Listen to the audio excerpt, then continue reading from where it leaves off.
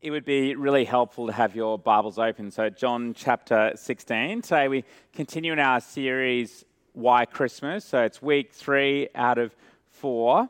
So if you have your Bibles open, Bible app ready, John chapter 16. And there's an outline on the back of the news as well. But let's pray as we come to opening God's Word together. Gracious God, we do thank you so much for your goodness and your mercy. We thank you that you are the giver of all good gifts. So, Lord, please help us to come now humbly and confidently in Jesus, that we might know a joy that pervades through all and in all because of you. In Jesus' name, amen. At a staff meeting just a few weeks ago, when we were discussing joy in our devotional time, so a joy that Patrice had shared, we take turns, the entire team were really in awe when Bishop Daniel, after the devotional time, shared of his experience in the Kakuma refugee camp in Kenya some years ago. At the time when he and Rachel were there, the camp was home to over 160,000 people who had been displaced from their home and their country, people who had witnessed all manner of horror and with no certainty of what the future held. Yet Daniel said, during the time of Advent and Christmas, the joy in the camp was uncontainable. He said, drums were beating, people were marching, they were singing in unison, and as her joy spilled and it infiltrated every corner of the camp as they declared the good news of Jesus' birth. This wasn't a mere optimism for the future. This wasn't obviously mere happiness of present predicament, but a joy that pervaded everything, even the sorrow and the uncertainty. In John chapter 16, the disciples are sharing a meal. It's actually the final meal together with their master. Despite Jesus having warned them time and time again that he is going, they just really haven't grasped it. And now, as he says, in a little while I am going, they are totally confused and afraid. Their teacher is about to leave them. And it's actually going to be worse than they think, than they anticipate. He's not just going away, but he is going to the cross. Their world is falling and about to fall apart in the knowledge of what is going to happen to him and the knowledge of what will happen to the disciples. Jesus makes the extraordinary promise, your grief will turn to joy. Now, Jesus, of course, is not just a master of spin, but he's really telling the disciples that even in light of the revelation of his departure, that even in light of the sorrow that they will face, that their grief won't just fade or be ignored or not as bad as they anticipate. No, Jesus says your grief is going to turn, will be transformed to joy. That's the joy that Jesus offers. Christian joy is like that Bishop Daniel experienced in Kakuma. A joy that isn't dependent on circumstance or ourselves, but on him. Now, you might think, that sounds totally outlandish. In fact, that sounds a little unhinged. But my hope today is to share with you, to convince you actually, that as we approach Christmas, that not only is this type of joy real, but we can grasp it, not because we muster up it within ourselves, but because Jesus' parting is temporary, we can have a present relationship and there is a permanent victory. 3 critical things to hold on to. So first, the parting is temporary. So would you look with me, verse 16. Jesus went on to say, in a little while you will see me no more, and then after a little while you will see me. At this, some of these disciples said to one another, what does he mean by saying, in a little while you will see me no more, and then after a little while you will see me? And because I am going to the Father. They kept asking, what does he mean by a little while? We don't understand what he is saying. Just in case that wasn't evident, they make it really clear for us. John has recorded it. So here the disciples are, and despite Jesus having warned them that he's going, they are totally confused, maybe even partly in denial that he will be leaving them. What does a little while mean? Is he popping to the shops? Is he heading out to town? Or perhaps too painful to even consider, is he talking about something more permanent? You can imagine the whispers around the table. What does he mean? Even when Jesus is totally aware of the table chatter, who is totally aware of the table chatter, provides a little clarification. So he reiterates in verse 17 that he's going to the Father. Well, they just return to the point. What does he mean by a little while? We don't understand what he is saying. It's a bit like if you've ever been in a room and people are having a conversation, they're really confused, and then you provide a bit of input to provide clarification, they just kind of look at you blankly and then continue on with the confusion just as before. But before getting harsh with the disciples, just remember what they've been through. They've given up everything to follow Jesus. They've left home, town, job. They would have experienced fractured relationships. They've probably been shunned by their friends. And whilst they've had wavering moments of clarity that Jesus is the Messiah, the long-awaited King, it's really clear that all of their hope, it's bundled and it's concentrated in Jesus. So Jesus going, well, it is a big deal. Sometimes people have thought that Jesus is talking about his ascension, that must be the reference about him going. After all, we understand that this is when the promise of the Spirit that we read about in chapters 14 and 15, that's when that was fulfilled. But here in chapter 16, Jesus is talking about and preparing them for a more imminent departure, that he's about to go to the cross. Not only will they be in despair, not only will their lives be under threat, not only will they have lost their master and not know what to do next, but the very cause of their inconsolable sorrow will be simultaneously the cause of the world's rejoicing. Can you imagine that? That the cause of your sorrow is the cause of rejoicing around you. That's what we read in verse 20. Very truly I tell you, you will weep and mourn whilst the world rejoices. You will grieve. Jesus speaking so plainly to them, it's so hard to fathom what it would have been like. That this apparent defeat would be a roaring victory for others. But he says, but your grief, this is such a deep grief, your grief will turn to joy. Verse 21, a woman giving birth to a child has pain because her time has come. But when her baby is born, she forgets the anguish because of her joy that a child is born into the world. So with you, now is your time of grief. But I will see you again, and you will rejoice, and no one will take away your joy. So notice, Jesus is in no way diminishing the pain and seriousness of the sorrow they'll face. He's not minimizing it. He's not just applying some shine or spin. You know, like when a friend might say to you, well, surely things aren't that bad, or she'll be right. There's not some sort of invitation to reframe or mask your pain with some sort of superficial happiness. Now, Jesus says, guys, this is going to be terrible, worse than you anticipate.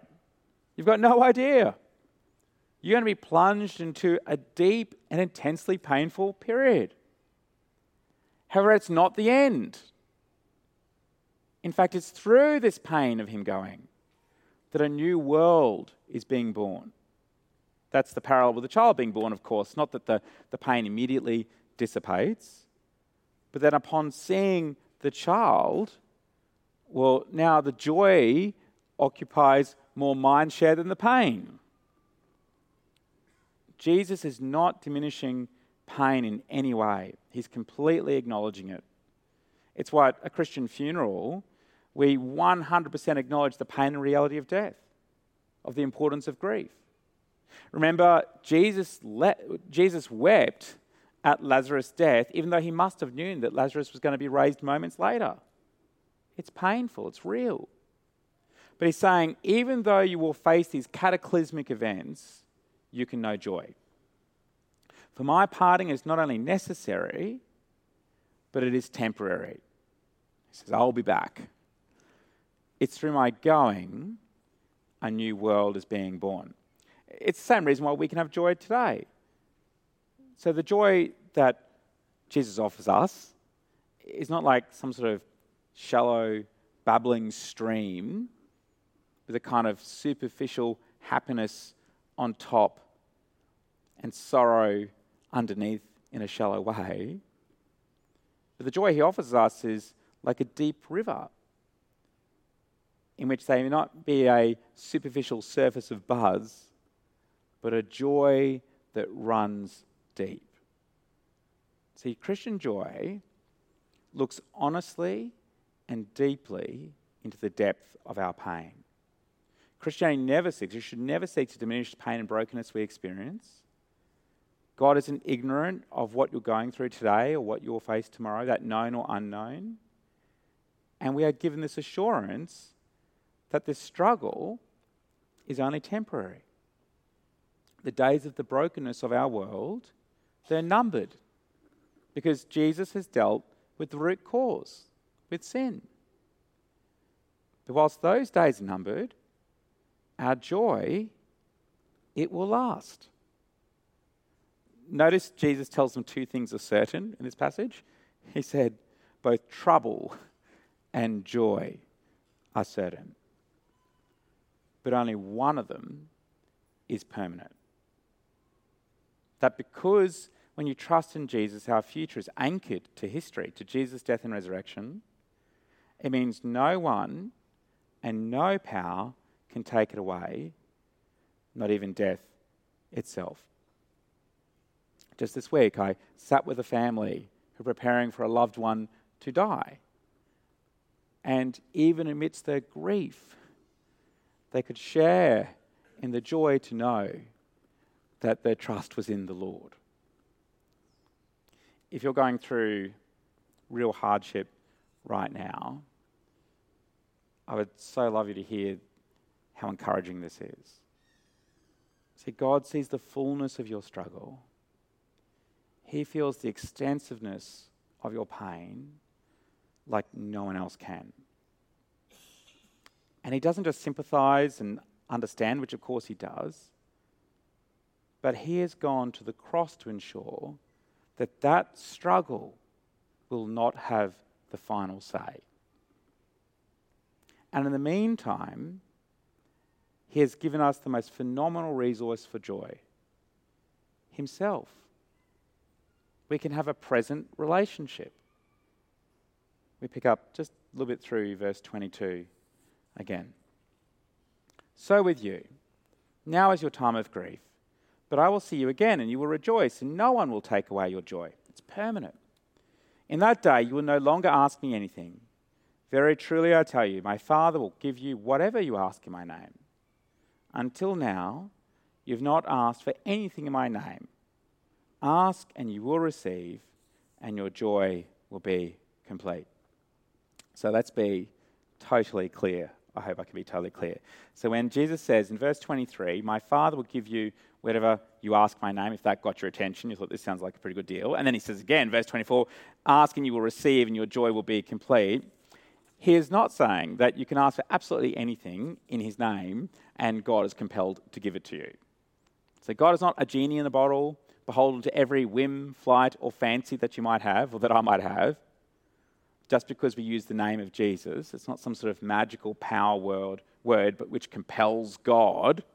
Now, clearly that wouldn't stack up. Clearly that wouldn't be good for us. And it would also mean that we must have a very diminished view of God. It would be a bit like me giving our 4-year-old a motorcycle just because we told her that she must always use the word please when she asks for something, and she comes along and says, Dad, can I please have a motorcycle? Oh, you used please. Now I've got to give it to you. What Jesus is promising is much richer and deeper. He's inviting us to share in deep union with God through him. He's inviting us to share in the type of relationship that he has with the Father. Because through his death and resurrection, we've been grafted in. That's why Jesus says in verse 26, I will not ask the Father on your behalf. No, he himself loves you because you have loved me and have believed that I came from God. So we're grafted in through Jesus when you put your trust in him. The people of God don't need to come via sacrifices or a priest or stay at a distance behind a curtain that shields them from the glory of God. But we are invited into deep fellowship with the Trinity, Father, Son, and Holy Spirit. Praying in Jesus' name means at least two things. It means we come to God in both humility and confidence.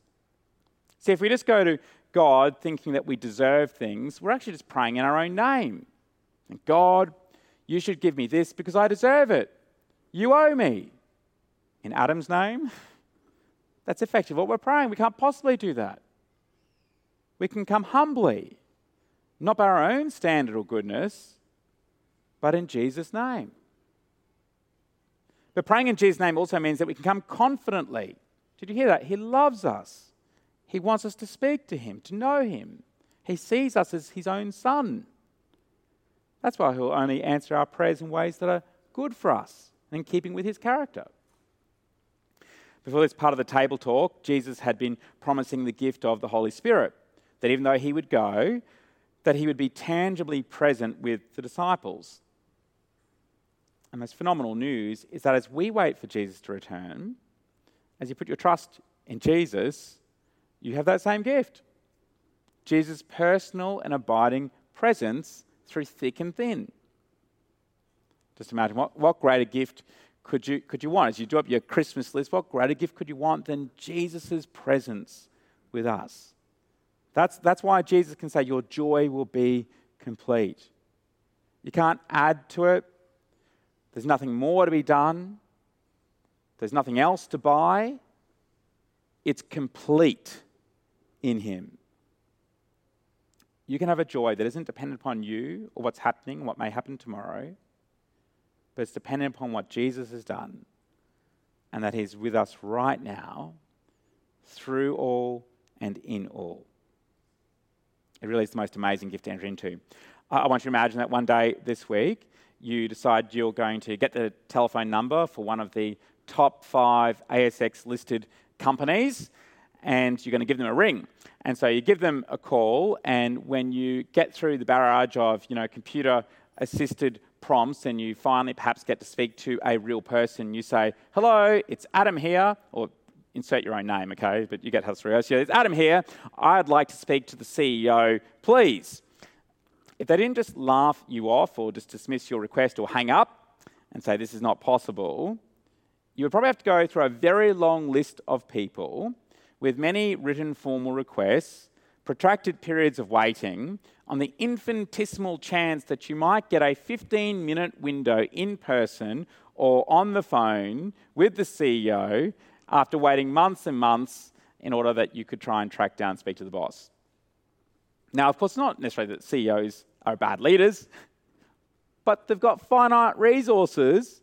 They're unable to meet all the needs because they're human. But that's not how God is, because he's God. He's not distant.